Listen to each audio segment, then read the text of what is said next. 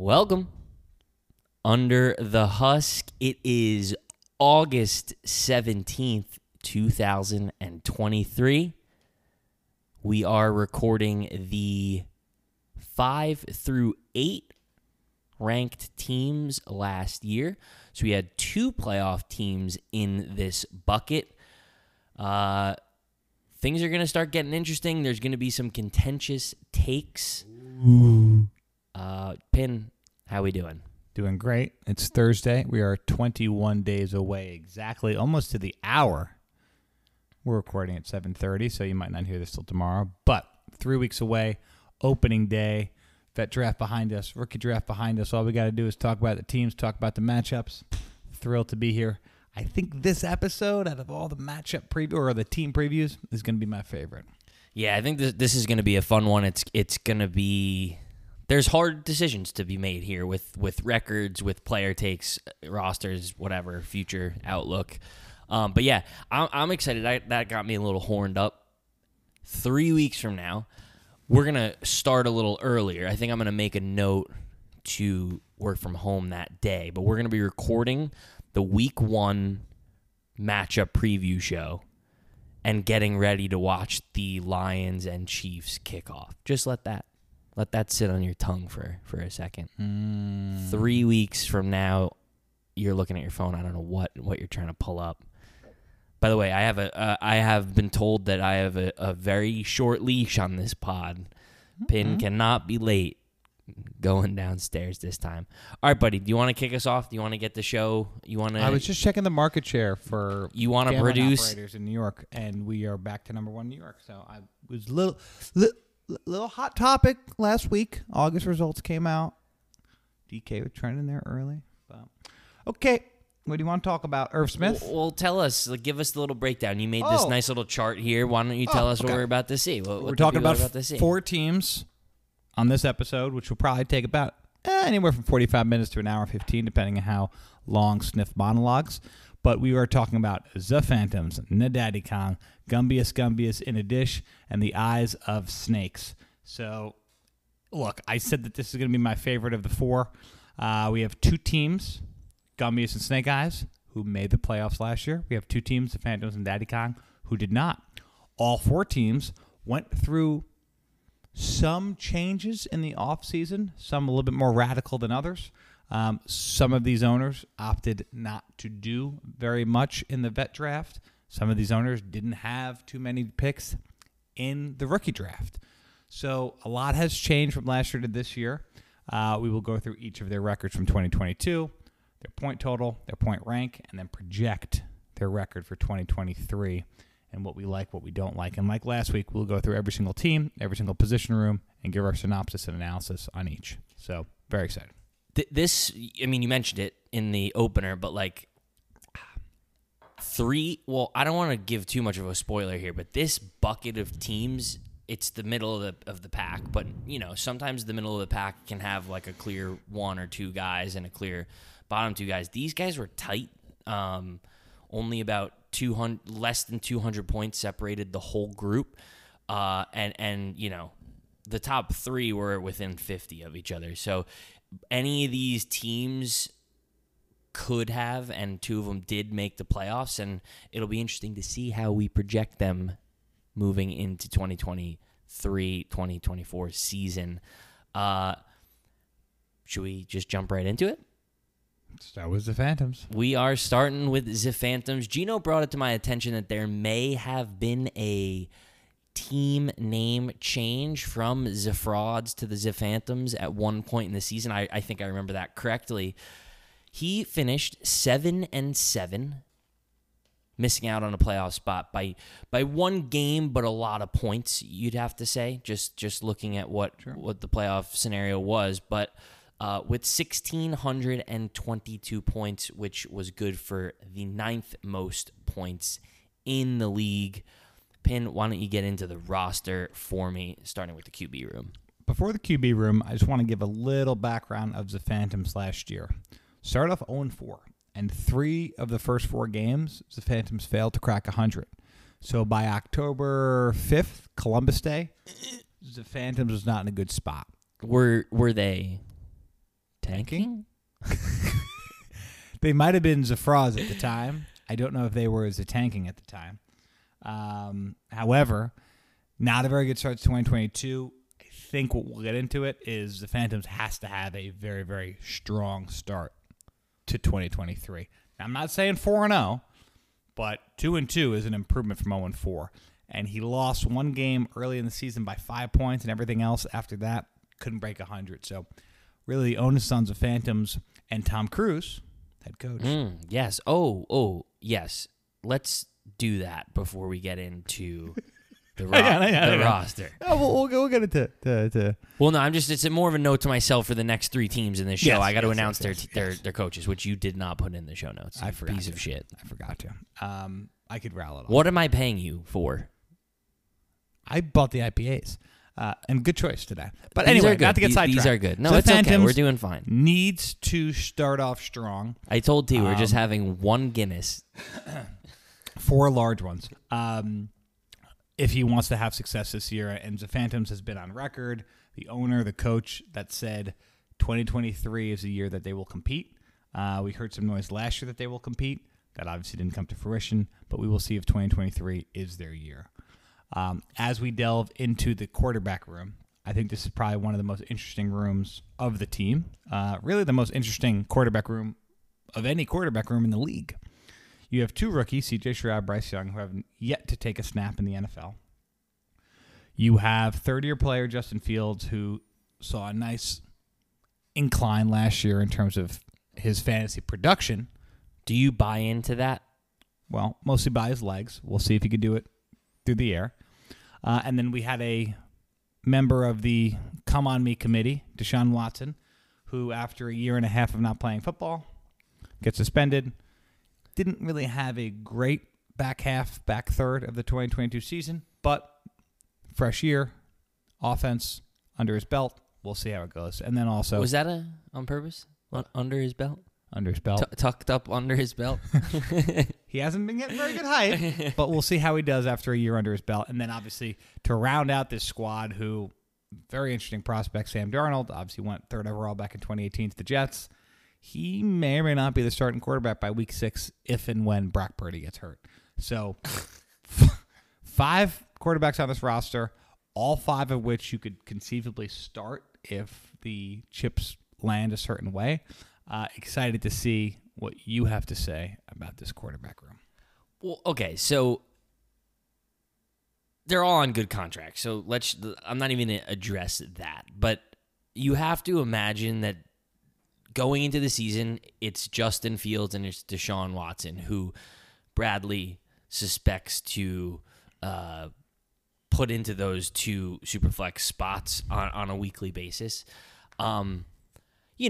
There's hype around Justin Fields, but the reports from the Deshaun Watson camp have not been good. And there was, basically nothing last season when he played that was encouraging. I've said this. I will continue to say this. I believe that there is a point where an athlete can be mentally destroyed. And I think it's going to be very hard for Deshaun Watson to get back what he had because of everything that he went through.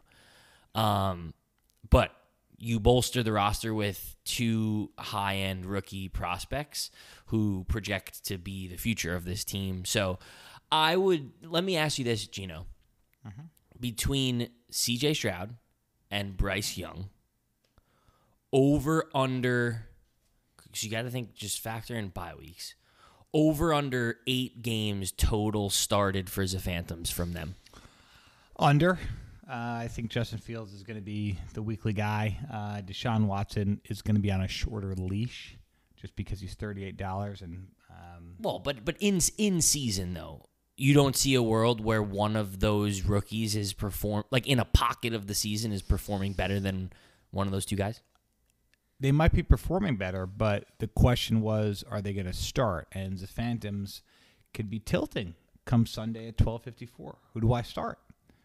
C.J. Stroud's coming off a 28-point game.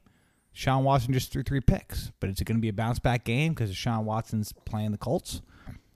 those are some of the conversations you're going to have. And what about when the polar vortex is going through Chicago and Cleveland at the same time, and then you got Bryce Young and C.J. Stroud, one playing in a dome, the other one playing in sunny Carolina. I mean, I'm just saying. Sometimes having an abundance of things might not be a good thing. I'm looking forward to the tilting. I'm looking forward to the tilting. I think Deshaun Watson. And really Justin, but more Deshaun Watson, is going to be on a very, very short leash with the Phantoms. I think Bryce Young would get the nod over C.J. Stroud if all things are equal. But we will see how Stroud performs. Both of those guys have been getting great hype. I think this is a strong room. It's a room to build off of. I think this time next year, though, I don't think Deshaun Watson's on the team. And I wouldn't be surprised if the Phantom looks to move one of those other three guys, Fields, Stroud, or Bryce Young, for a haul if he doesn't start off like he wants to. If the 1-3, 2-4, maybe I do trade a guy to a contender. Maybe I do get rid of Deshaun or Justin or someone else. But it'd be very interesting. To answer your first initial question about Justin Fields, there's been a lot of hype, almost too much hype around Justin Fields.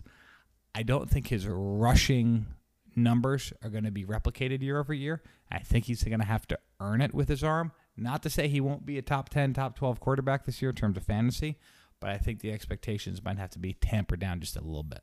Yeah, I think that's fair. And that's I think what's probably right now this year.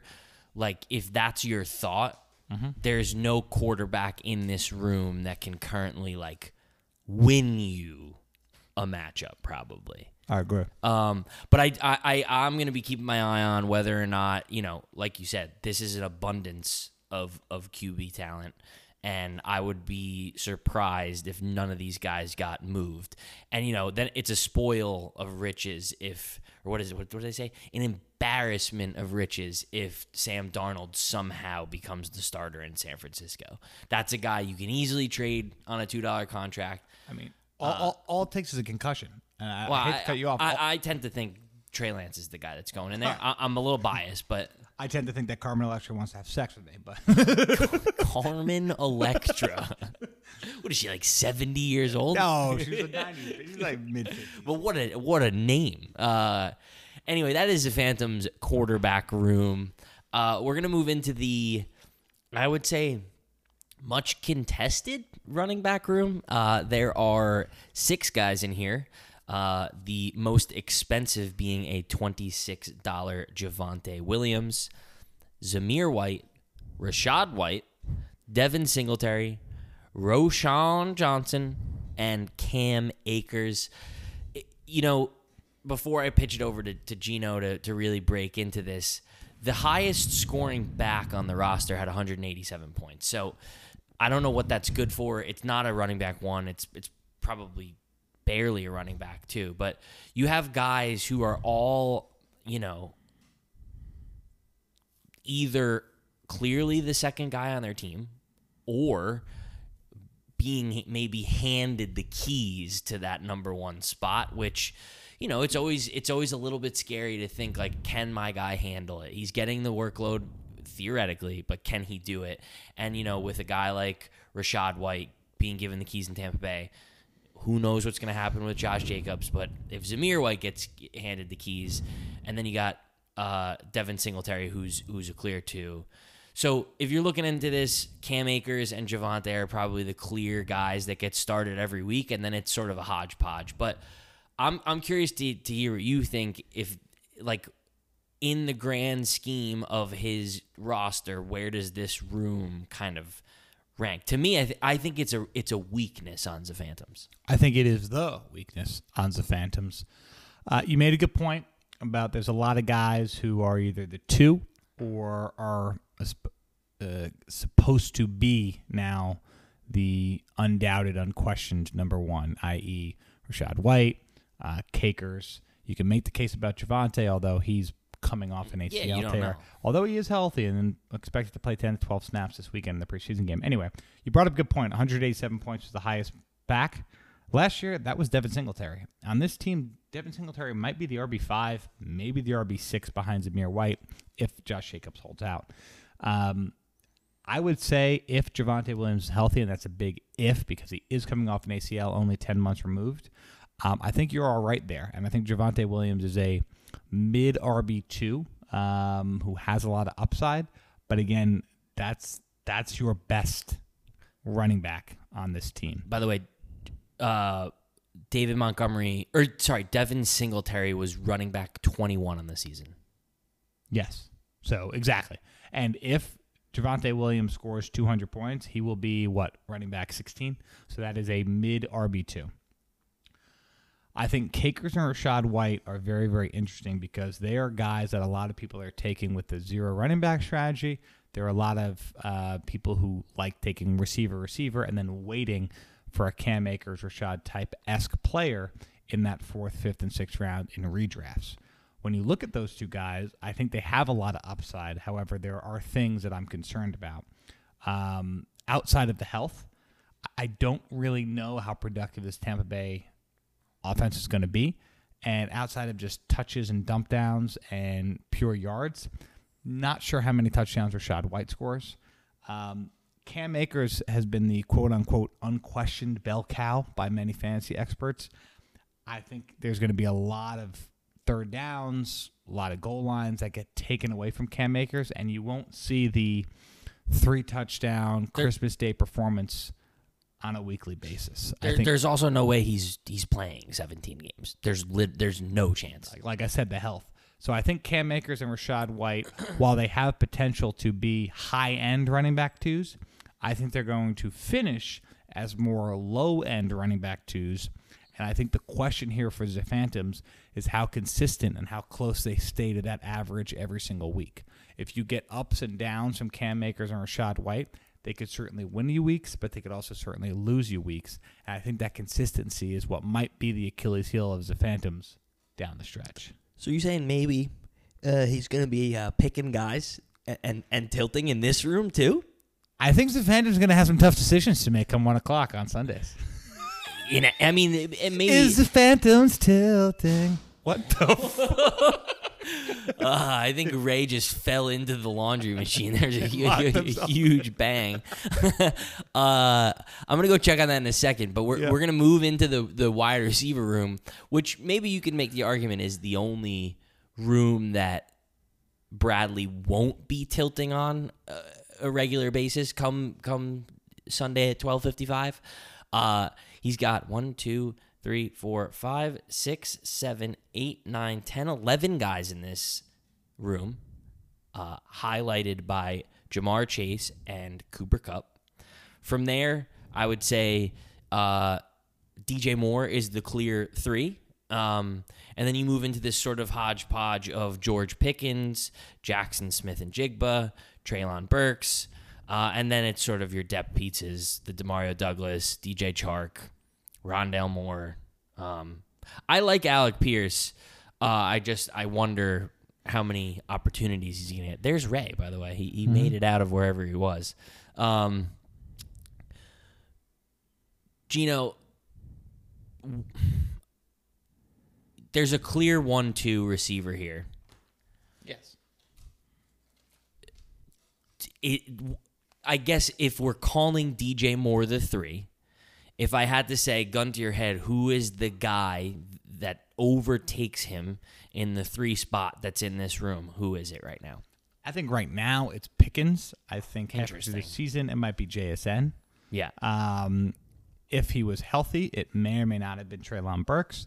I don't think it's going to be Treylon just because of DeAndre Hopkins there and obviously the next Cooper Kupp, Kyle Phillips. But I think as of right now, on paper, George Pickens projects to be that 4 who could beat the 3. I like JSN's future outlook. I think JSN is a great talent. Don't know if he's going to pop first 8 weeks of the season, especially with Tyler Lockett still on that team. So maybe this time next year, JSN is the unquestioned 3, maybe even 2 on this team, depending how things go. But to answer your question, I think it's George Pickens. I think this receiver room is the strength of the Phantoms. Because it has top-end talent, but also has a lot of depth. If you go down the lineup, your 5th receiver could be a guy like Treylon Burks when he's healthy. Your sixth receiver could be a guy like Alec Pierce, who may or may not be the deep threat go-to target for Anthony Richardson outside of Michael Pittman.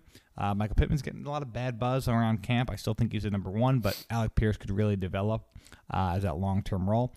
And then you got guys who are banged up but are coming back. Wan'Dale Robinson, he had a pretty nice rookie season before he got hurt. Stinks. He's a guy who I think, if healthy and on the field, you can make a case that he's an every week starter as your wide receiver 3. Really, I honestly do. That's maybe on your team. That's loaded at wide receiver. No, on the air. We're live right now.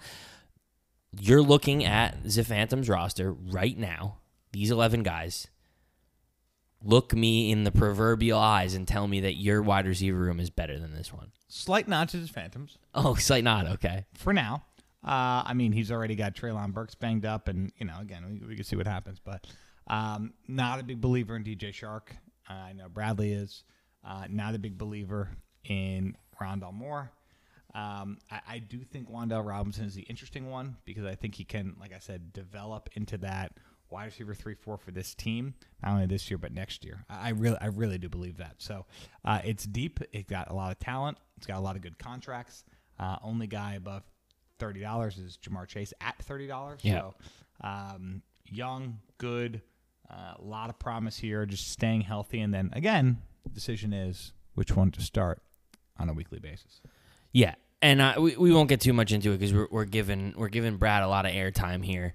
But I always like to look at the trade angle just in any team and any show that we do. And like you said, the top paid guy is $30.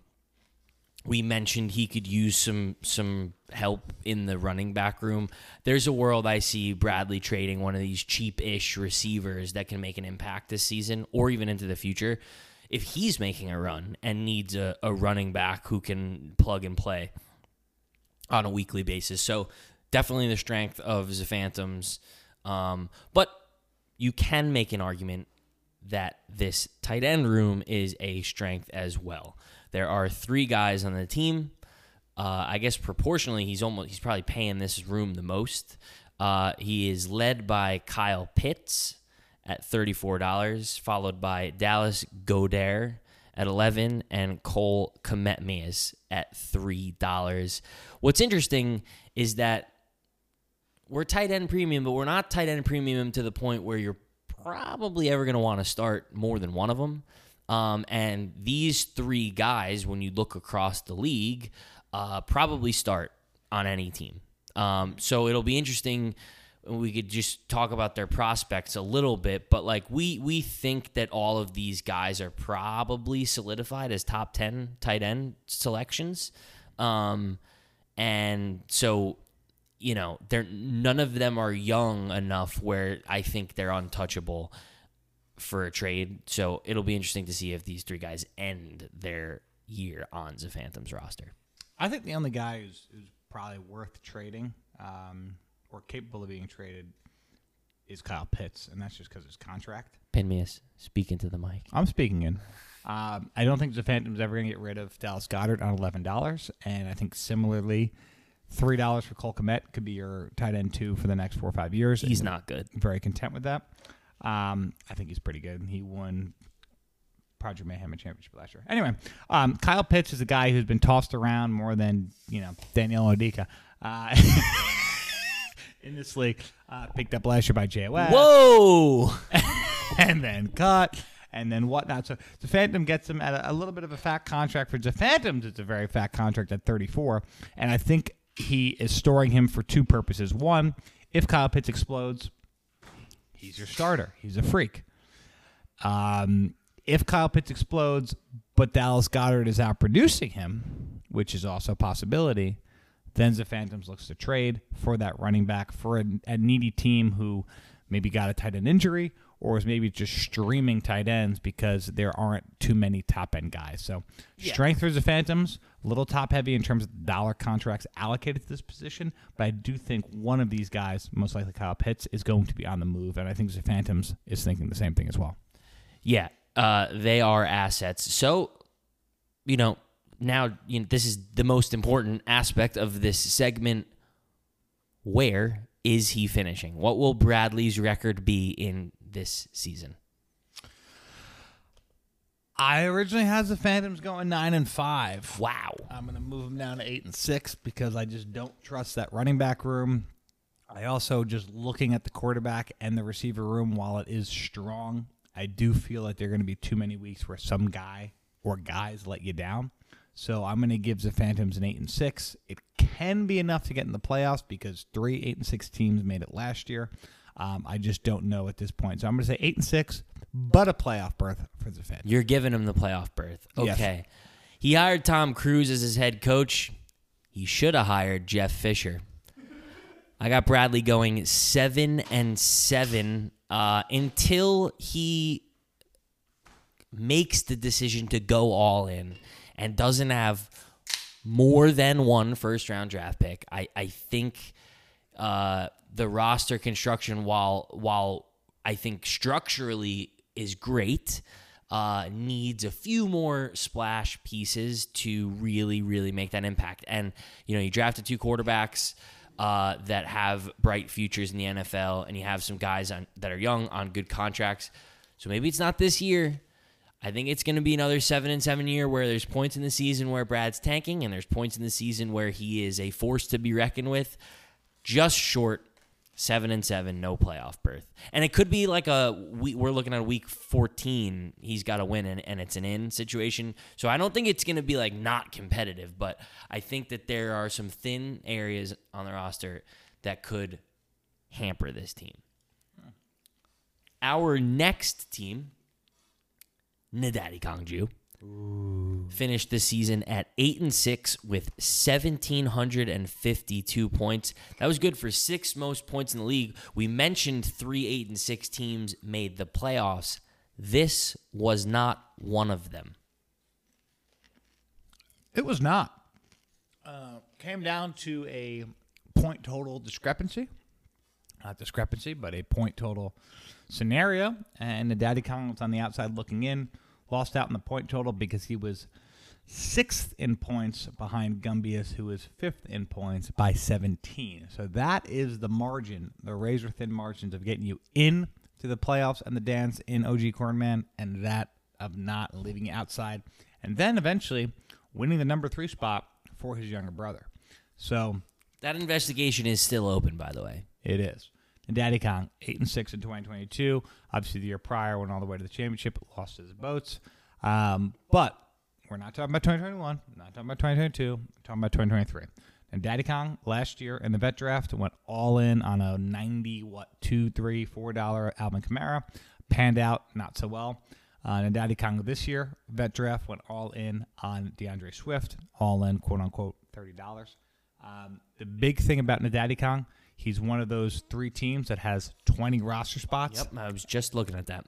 And 0 cap space. So, again, didn't do too much maneuvering year over year. Now, he did acquire Keenan Allen in the offseason from Boats. However, Nadadi Kong is saying, look, I like my core. I like my team. We're going to try it again for 1 year. Go all in. And when we start with the quarterback rooms, I would probably make the case that this is one of the better quarterback rooms in the league because you have a really high-end, in my opinion, top 5 guy, Justin Herbert, set up for a lot of success, going to throw a ton of yards, a ton of passing touchdowns with a full complement of weapons if they stay healthy. And then you got a guy who, despite what many people think was a top 12 quarterback in fantasy points last year, Daniel Jones. I think Daniel Jones is only going to get better through the air. I think he's going to get more efficient. Might not have the rushing totals and the rushing touchdowns. However, he will flirt with that quarterback 12, quarterback 15 throughout the season. So I think that Daddy Kong, if you start from the top, is in a very, very good position to get his team back on the right ship with both Herbert and Daniel Jones. Yeah, and Zach Wilson's on the roster. I guess you keep him. Yeah, I guess you keep him just if you're living in the pipe dream that Aaron Rodgers is there now and he's like the reverse cuck Aaron Rodgers. But Anyway, don't get me riled up.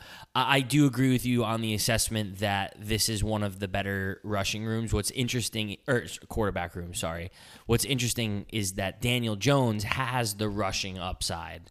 That's where I was going with that. And Justin Herbert is more of the pocket passer, can throw for 35 to 40 touchdowns this season.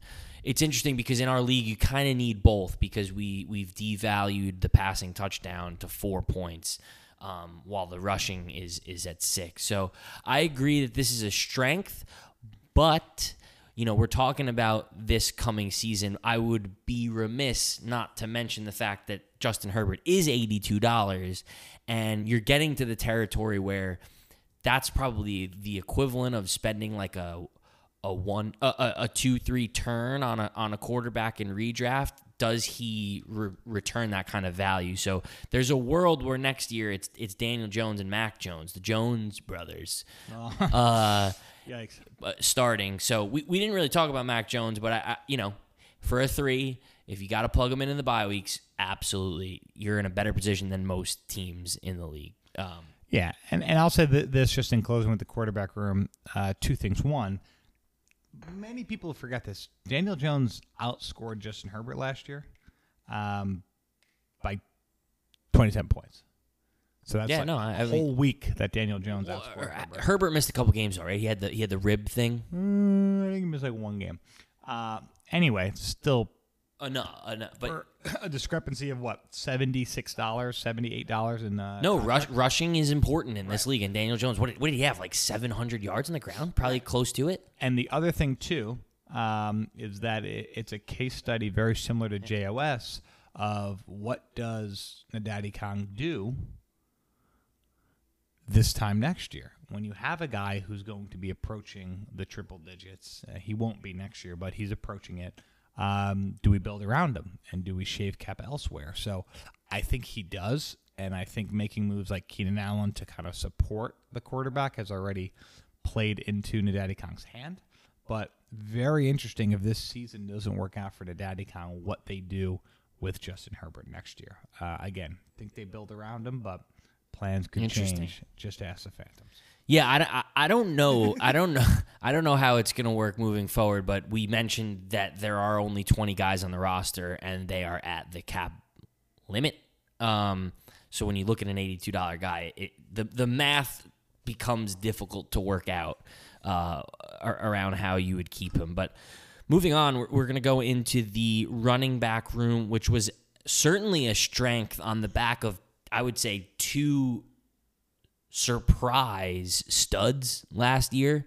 I think Nadadi Kong's looking back and saying, man, we kind of wasted the 2 like big hits on running backs that were not probably expected to be that way. I'm talking about Josh Jacobs and Jamal Williams. Was Josh Jacobs the running back 1 last year? He was RB2, I believe, outside of Eckler. Scored more touchdowns. But anyway, you had a guy in Jamal Williams who scored, 18 touchdowns, and you had Josh Jacobs, who was just an absolute stud. You got to imagine, Jamal Williams is taking a step back. You got to imagine Josh Jacobs does too, if he even reports. And then followed by David Montgomery, Samaje Perine, and as you noted, a $32 DeAndre Swift out of the vet draft.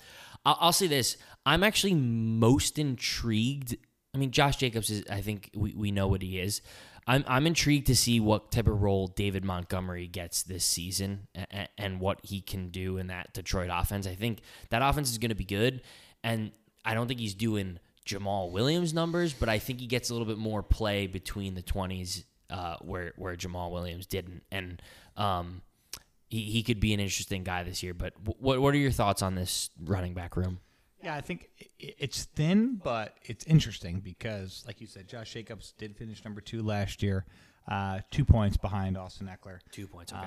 Currently holding out, so there's a concern there. Make matters worse, and Daddy Kong did drop. He did drop Zamir White before the vet draft. Zamir White obviously got picked up by the Phantoms.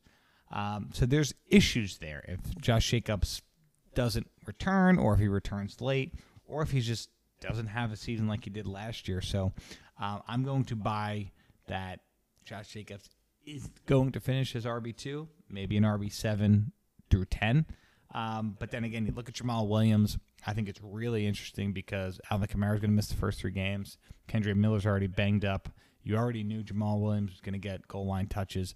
Kind of like his output. He finishes RB12 last year. Again, don't think he'll finish that this year, but certainly for the first 4 weeks, I like his outlook. And then a guy who finished his RB22 last year, David Montgomery. Offense wasn't great last year. He's not going to be asked to do everything this year. I think he's going to finish in that 16 to 24 range and be a consistent RB2. Won't have the 30-point weeks, but also won't have the 5-point weeks. I think he's going to be pretty consistent. So it does rest on, Josh Jacobs' return. Sure. Mm-hmm. But I do think that, again, similar to the quarterback room, if things fall his way, instead of starting off 2-4, this team might start off 4-2. So I kind of like the running back room situation, obviously depending on Josh Jacobs. Yeah, we talked about this concept with the Phantoms quarterback room. I think this is similar in the sense that, like, I think there's a lot of guys here with great floor. If Josh Jacobs doesn't provide the ceiling, I think that this room, you can probably guarantee him for 22 points every single week, 23 points.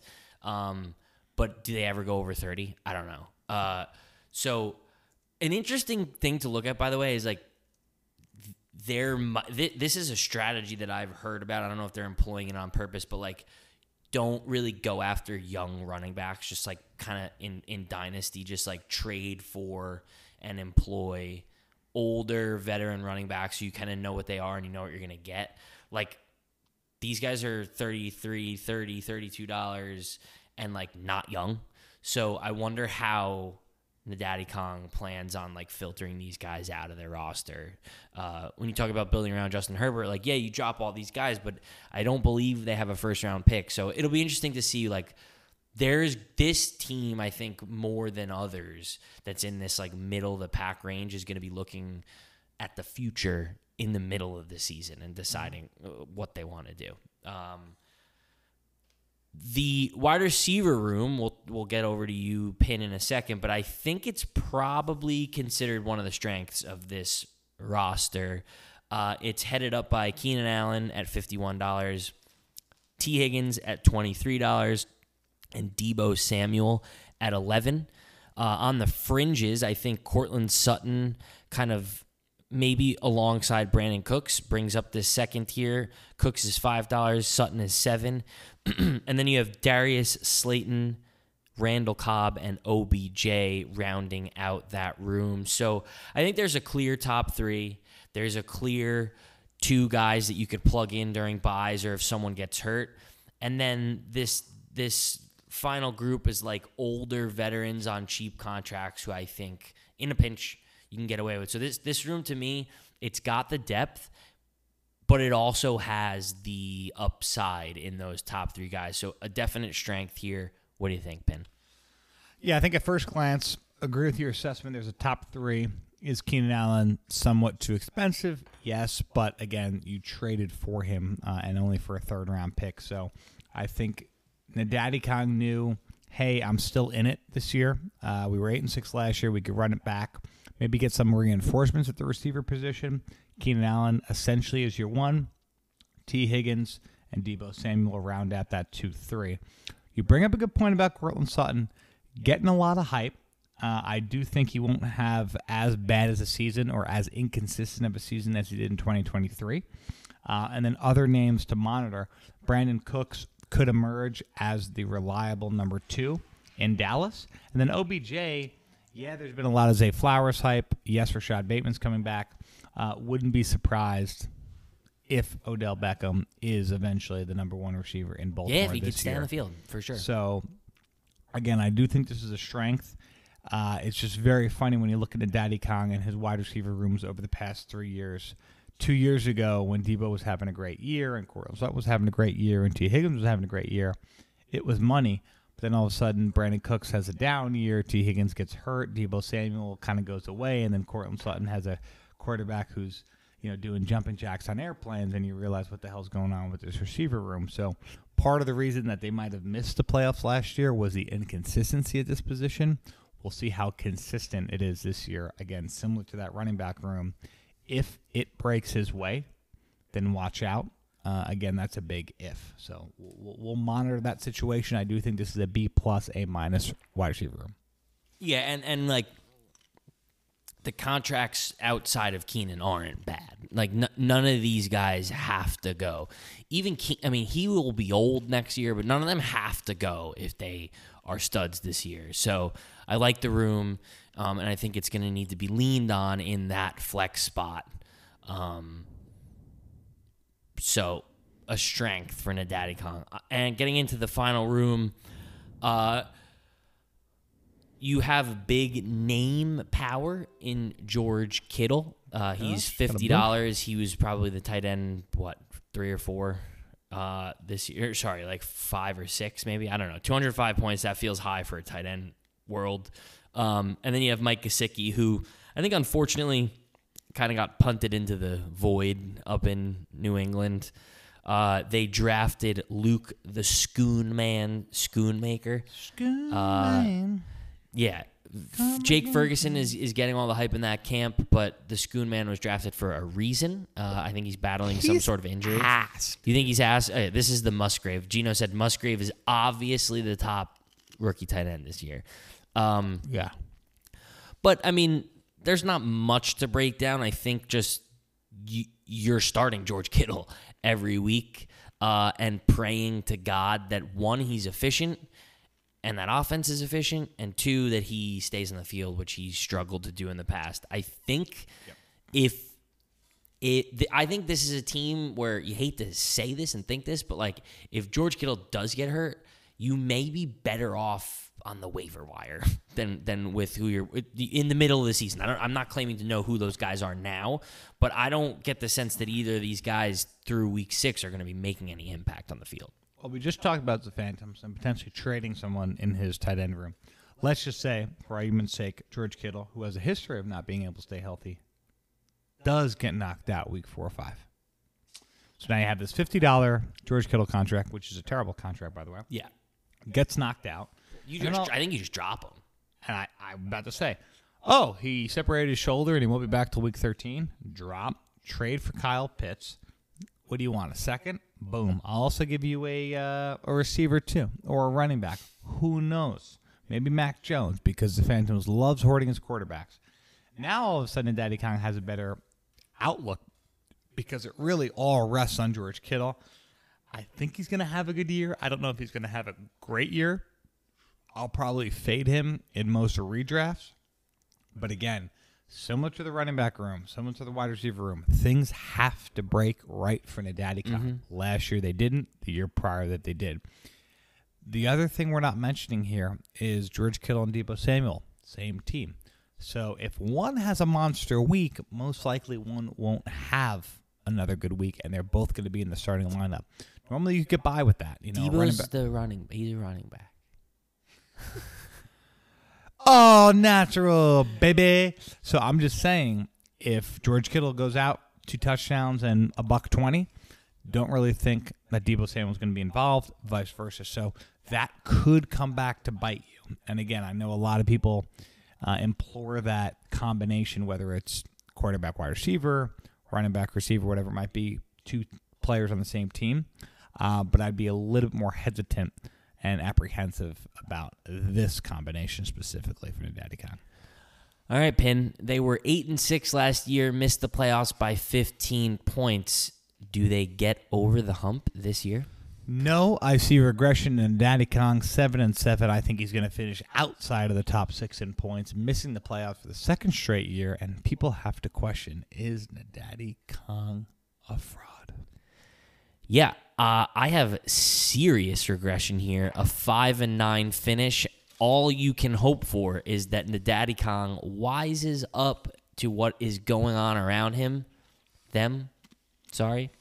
and becomes a seller at the deadline.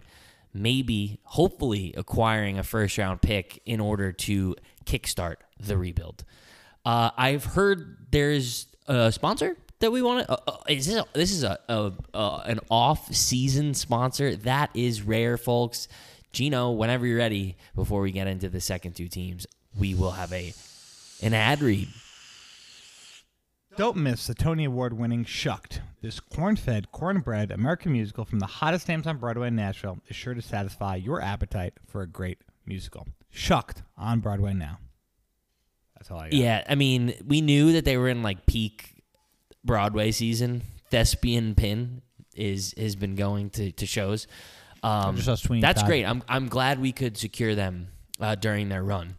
And again, they knew our content really didn't vibe with their target audience. So no, it's for the wives though. Right, quick, 20-second read, in and out, shucked corn, boom.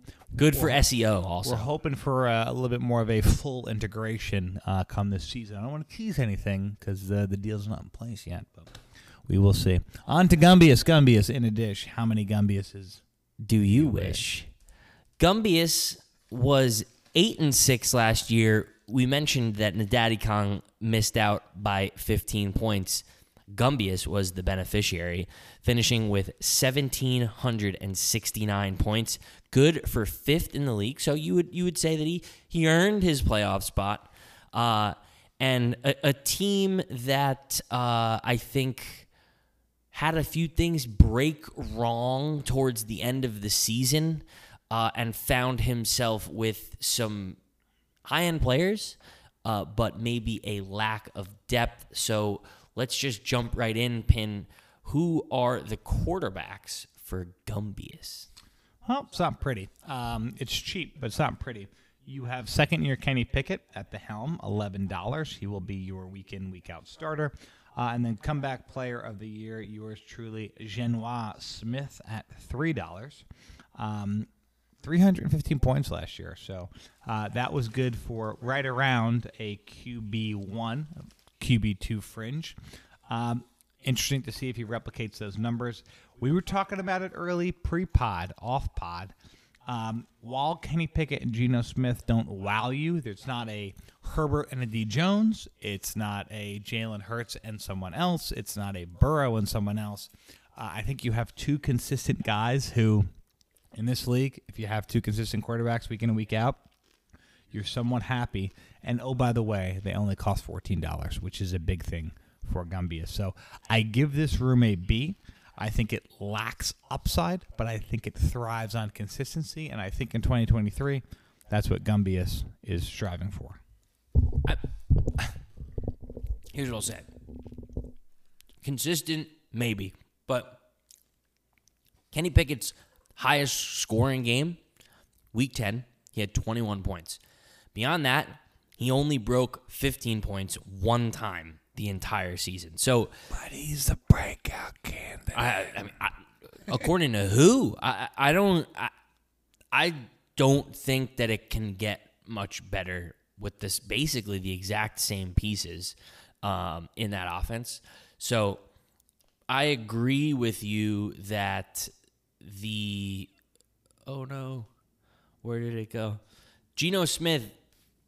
He's got a nice floor. I think he's probably got like an 18-point floor. And they added weapons to that offense. That's all they did. But the rest of the QB room is scary. I mean, you got Taylor Heineke, you got Marcus Mariota, you got Colt McCoy. You have Tucci. They're not even really backups. I mean, like, these are guys who, they're not like young backups. They're like old, wrinkled vets. So it's scary for Gumbo going into the season so thin without like a real true stud cornerstone piece of the future. So we talked about as a Phantoms having a bunch of young guys, a bunch of relatively cheap guys. Is this a trade partner? If it goes right for Gumbius and it goes wrong for the Phantoms, maybe. But I think this season, the theme of this entire season and moving into the offseason is, what is Gumbius doing at quarterback? Because there's not a lot there for the future. Yeah. Like you said, he's going to get along fine this year, but I don't think that's accurate. I think Gumbius has $46 in his cap for a reason, and it is to trade mid-season. I didn't mean to rhyme there, but I did. Well, I'm talking about what is on the roster today. If I would finish my point, Sniffs, I think Gumbius is judging this year as saying, how do I start? Do I start 1-4? I'm not going to be a buyer. Do I start 4-2, 3-3? Might want to be a buyer. And that buyer is probably dependent on his two quarterbacks, because that's also dependent on his record. So if his two quarterbacks start off hot and Gumbo starts off hot, he might buy a receiver, which we'll get into with that $46 in cap space. So again, I want to jump the gun, but Gumbius could be a buyer and or a seller very early on. And again, same theme throughout these past three teams. How they start is going to be crucial to not only if they're a buyer or a seller, but the outlook of this team moving forward. So Phantom starts off 1-4, blow it up. And Daddy Kong starts off 2-5, forget about it. Gumbo 5-2, he's buying. Yeah. I think you could almost make an argument just like as a theme for this group here. Like, the stakes are even higher here than they are for the, like, all-in teams. Because at least the all-in teams, like, it's clear that they have that, like, top tier, I'm going all in. I think there's, like you said, there's the bull case and there's the bear case for all of these teams. And if it really doesn't hit and then you don't kind of commit to the tank or commit to the being a seller, it can get bad for you for the next 2-3 years. So that might be harsh, might be a little drunk, a little stoned, but I'm using Gumbius as the crystal ball here to project across this group. But we'll move into the running back room. Some guys on very big contracts who I think are set to have a lot of volume. It's led by Derrick Henry at $82. You got to imagine this is his last year on the team. Dalvin Cook, newly signed Jet at $61. Miles Sanders at $41 hairs. You got Alex Madison, who, you know, he was a preseason darling. He's cooled down a little bit, but for $5, you love to have him. And then Latav and Cordero rounding it out. I think another room that's not young, but projects to have a lot of depth.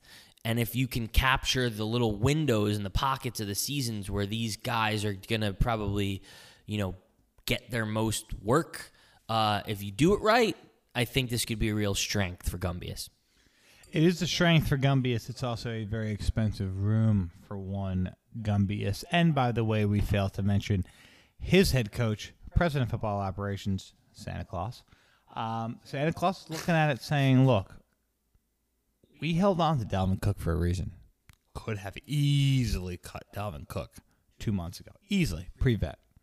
Didn't have a team. I think it was a win that he kept him now that I'm looking at it. Bad guy as an agent. Didn't have a team. He's just misunderstood. Kept Dalvius, granted at 61, to pair with Derrick Henry. Those are your 1-2 punch you have to think, but you also have Miles Sanders and Alex Madison to be your 3-4.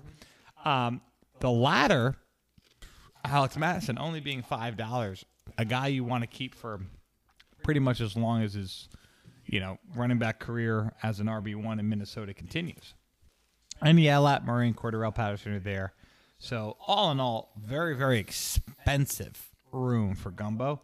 Obviously, his strengths will rely on this team, this group the most to propel his team forward. If guys like Derrick Henry doesn't have his typical Derrick Henry year, or if he hurts his foot again, if Miles Sanders tweaks his hammy, if Alex Madison gets hurt or does a timeshare, Gumbius goes from an 8-6 playoff team to a 5-9 cellar dweller, and he's looking to sell. So, again, a lot riding on this running back room. Strength, expensive. We'll see how it plays out. I agree with the whole take, but what I will say is that these guys are the type of guys that so excited for week 1. These guys are the type of guys that you want to be expensive. They're not young. They project to have like one final kind of running back one volume season in them. So Yeah, if Derrick Henry doesn't work out, if Dalvin Cook doesn't work out, if Miles Sanders doesn't work out, you've just found yourself with $200 in cap space going into a rebuild. So great point. I think Gumbius is in a good spot. I think this running back room is not sexy with young guys and littered with potential top 10 guys, but I think it's going to be efficient, and I think it's going to be, if you got to plug in Latav, based on what I'm hearing out of the camp reports, like, he could get you 8 points if you need it.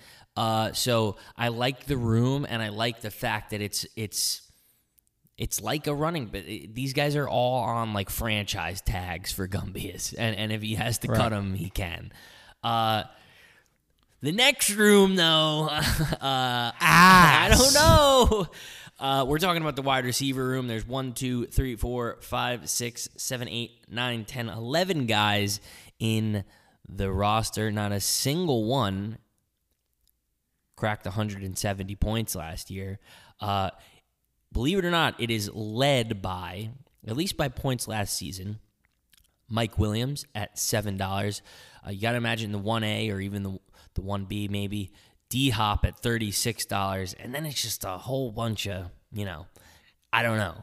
There is Noah Brown, there's Isaiah Hodgins, there's Richie James, there's Alan Lazard, there's Josh Palmer, there's A.T. Perry, there's Josh Reynolds, there's MVS, and there's Olamide Zaccheaus. So, you're trotting out Mike Williams, and you're trotting out D-Hop on a week-to-week basis, but, even those two guys... One's not young, and he's on a new team. The other one's not really young, and he has a hard time playing 17 games a season.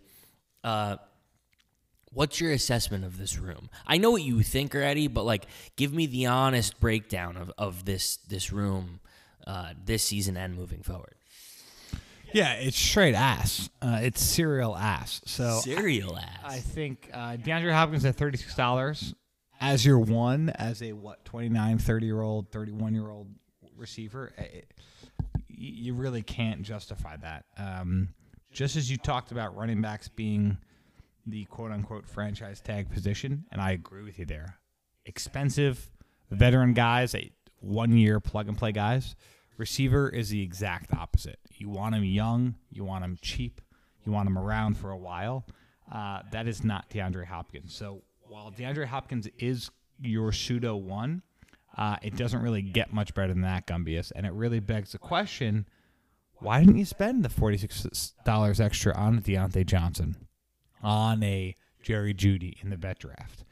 Your number 2, Mike Williams, I love him. He has a knack for getting injured, and right now he has a little more competition on his hands with QJ coming to town. But I do like him at $7. And then to round it out, you're forced to start, Alan Lazard is your 3? Seriously, it's a question, but it's him. It's a fair question. The question I was going to throw at you is, who scores the third, assuming that it's Mike Williams and it's D-Hop, who scores the third most points in that wide receiver room? I have to say Lazard because I think Lazard can be the wide receiver 2 for Rodgers on the Jets. I do. I think it's going to be Garrett Wilson and Alan Lazard. However, last year I was pounding the table for Alan Lazard as the number 1 in Green Bay, and he returned wide receiver 4 results. Seriously, he did. Couple good weeks, couple bad weeks, injured here or there. He's just not your alpha. He's a wide receiver 3 at best. So, but outside of that, let's just say DeAndre Hopkins misses a week. Let's just say Mike Williams rolls. Is it Isaiah Hodgins? Exactly. So, and you is it MVS? And no, it's not MVS. And you have to start 3 wide receivers in this league every single week. So I think the way that it's set up for Gumbo does not bode well. I give the receiver room probably a C-, probably one of the worst in the leagues. Not surprised if this is going to be the reason why Gumbius misses the playoffs. Yeah, agree. Absolute weakness. That being said, you got the tight end 2. Maybe even the argument for the tight end 1 in this room in Mark Andrews.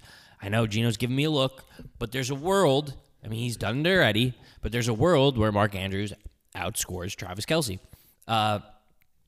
Then you have Greg Dulcich, who is a promising young player on the Denver Broncos, and Taysom Hill, who I don't know what they're going to do with him this year. Sean Payton's obviously no longer there. They don't have that weird affinity to play him at quarterback, I don't think. But I think the conversation begins and ends at a $27 Mark Andrews. He's a career guy on this roster, and I think he is week in and week out the one clear positional advantage that Gumbius is going to have over every opponent, almost every opponent. I would agree.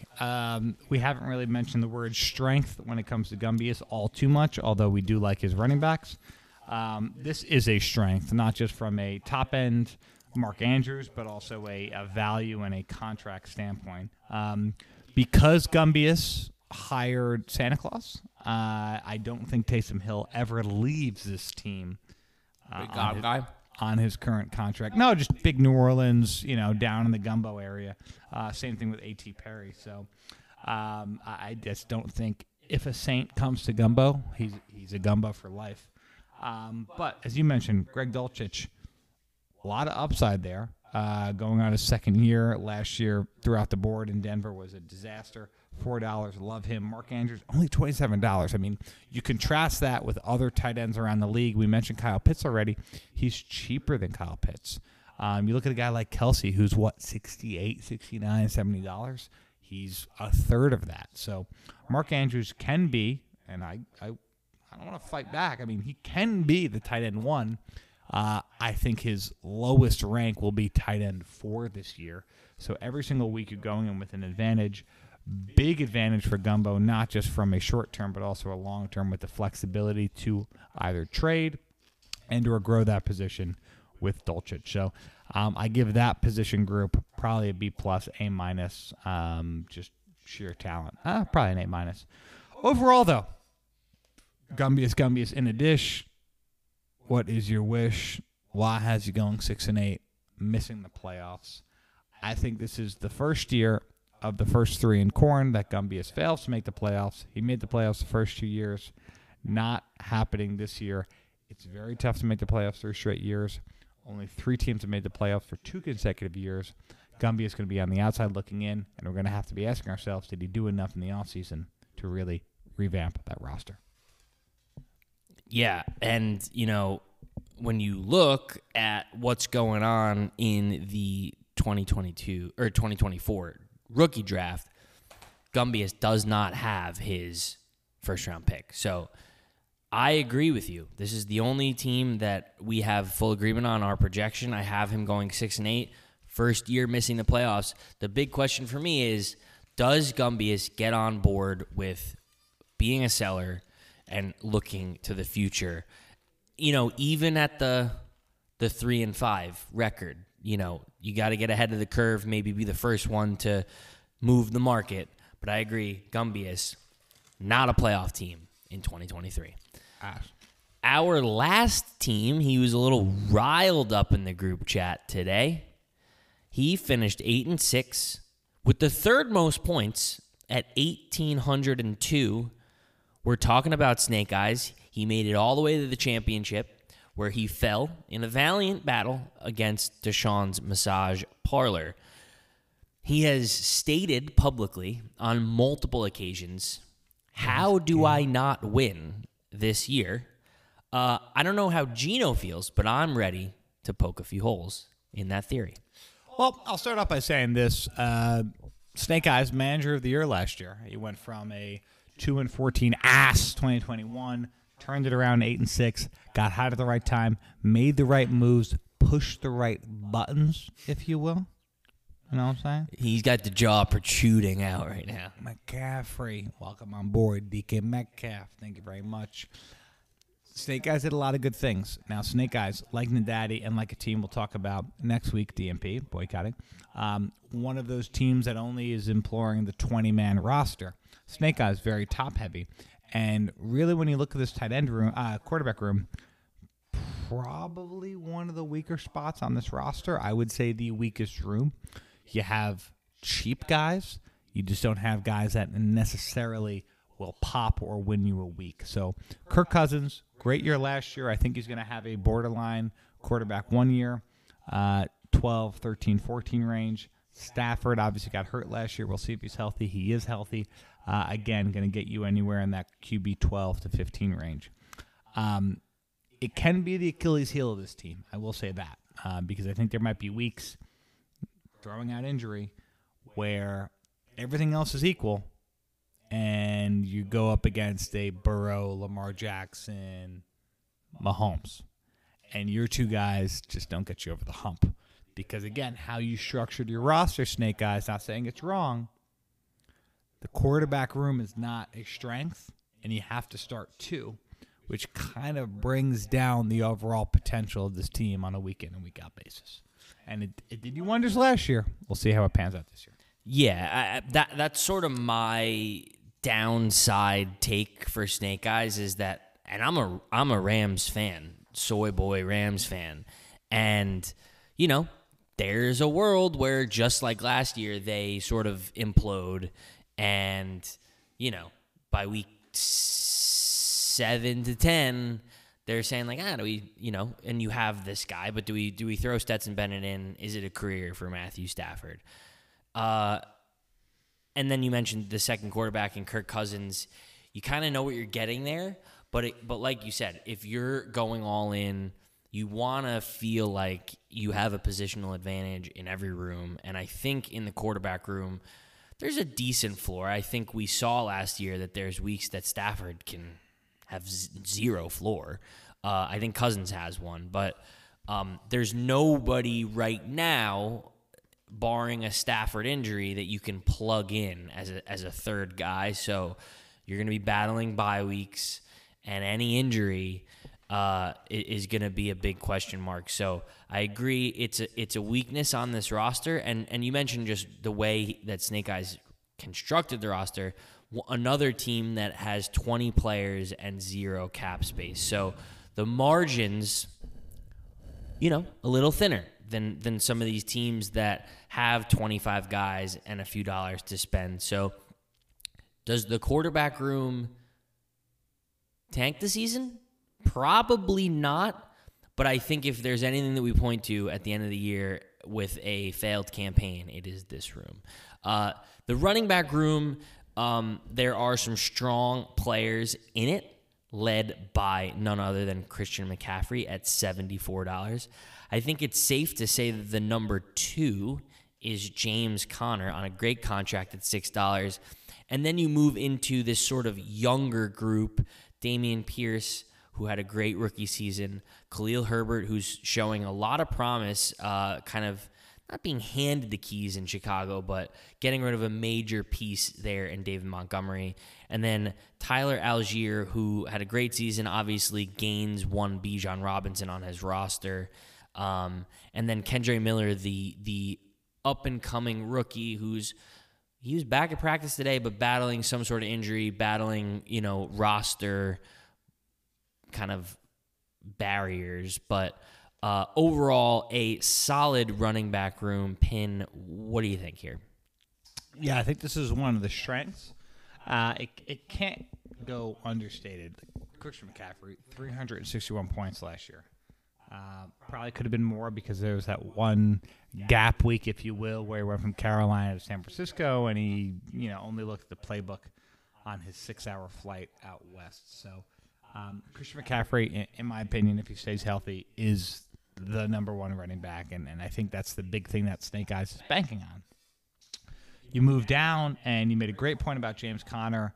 Granted, the offense is going to be ass this year, but so is the defense, so it's going to force James Conner into a lot of touches, high volume. Love him as a low-end running back, too.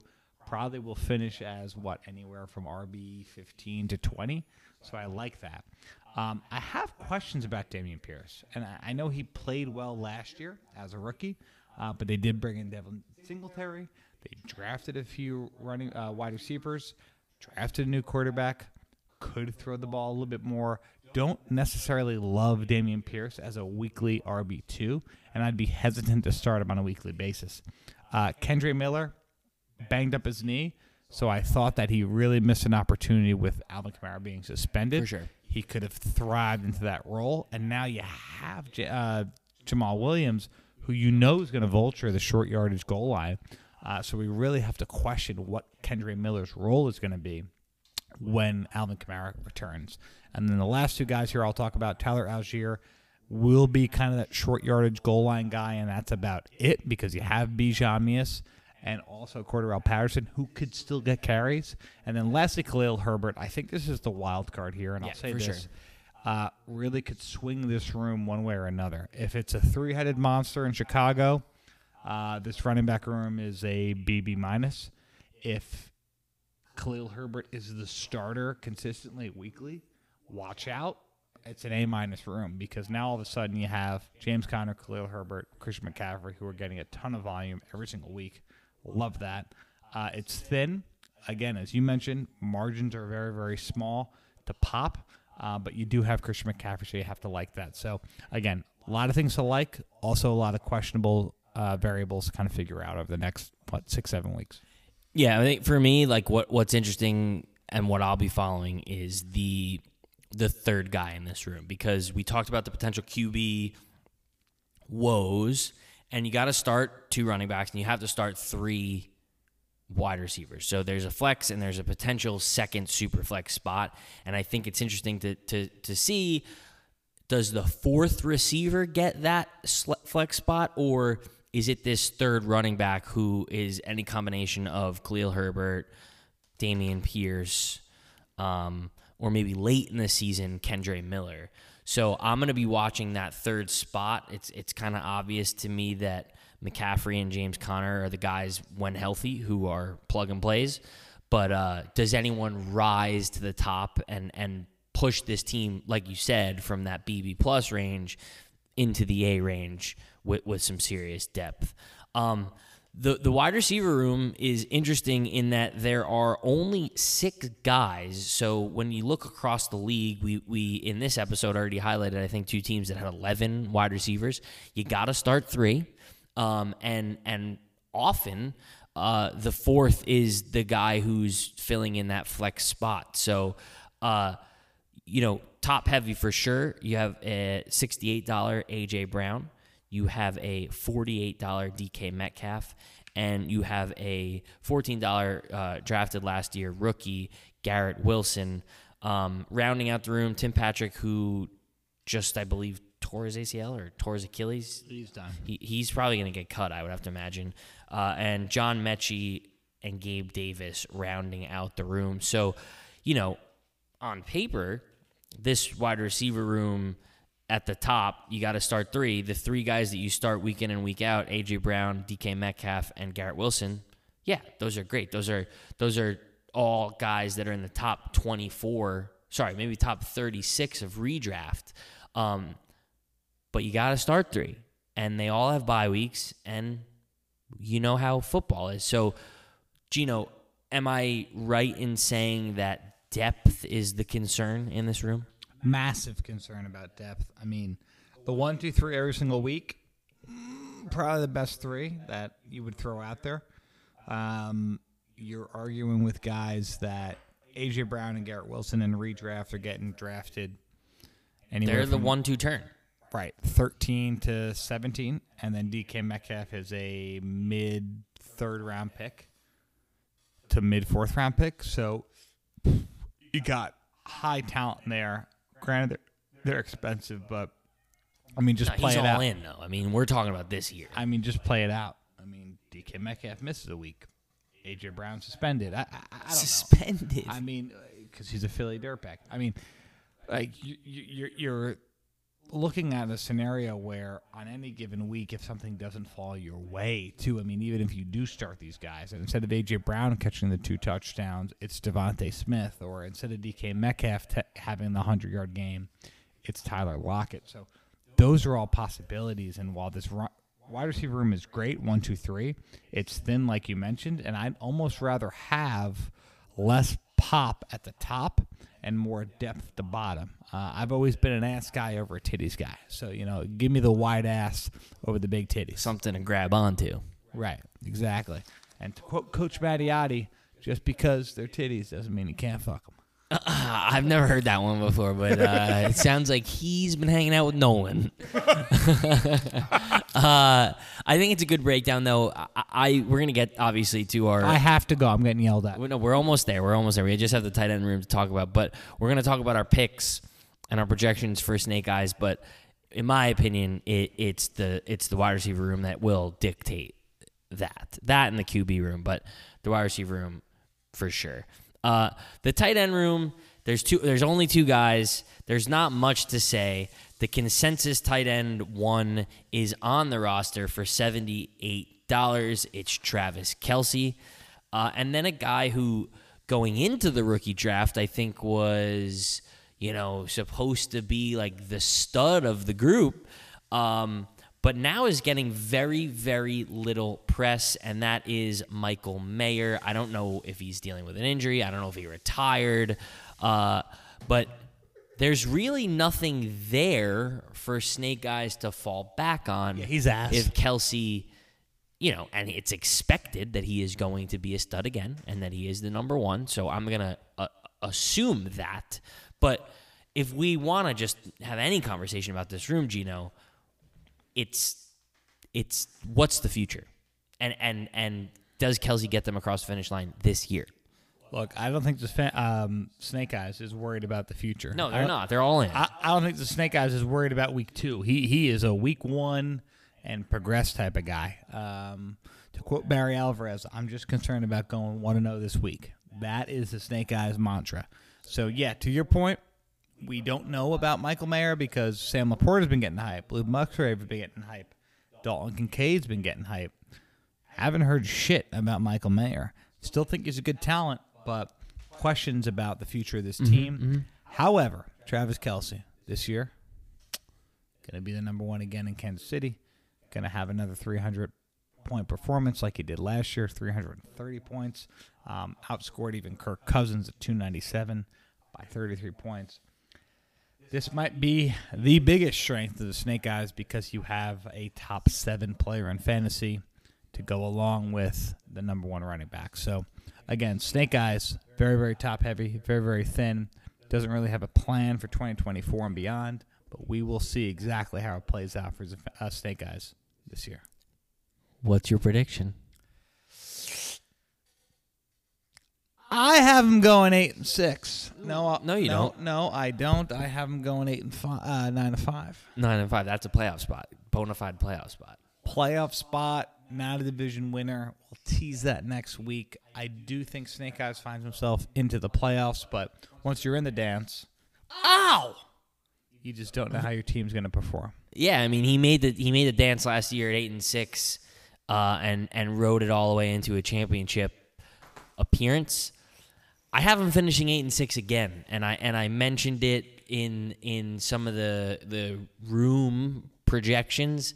I think it's going to be boom or bust for Snake Eyes this year, and it's going to be, I think there's going to be weeks where he's got guys hurt and he's got guys who go off, and it's kind of going to be, if you're 8-6, you're more than likely to make the playoffs, but it comes down to how big are the booms and how bad are the busts. So I have him 8-6. I'm not willing to make a playoff prediction on this show. But I'm going to be watching Snake Eyes very closely.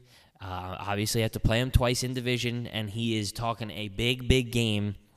I think he finishes with the exact same record. Does he have the seeds to get over the hump in the playoffs? That'll do it for today's episode. Gino is getting pulled out of my apartment by the neck. Heckled, if you will. But we are getting close. We're in preseason week 2. We are 3 weeks from kickoff. God bless. And go get that corn.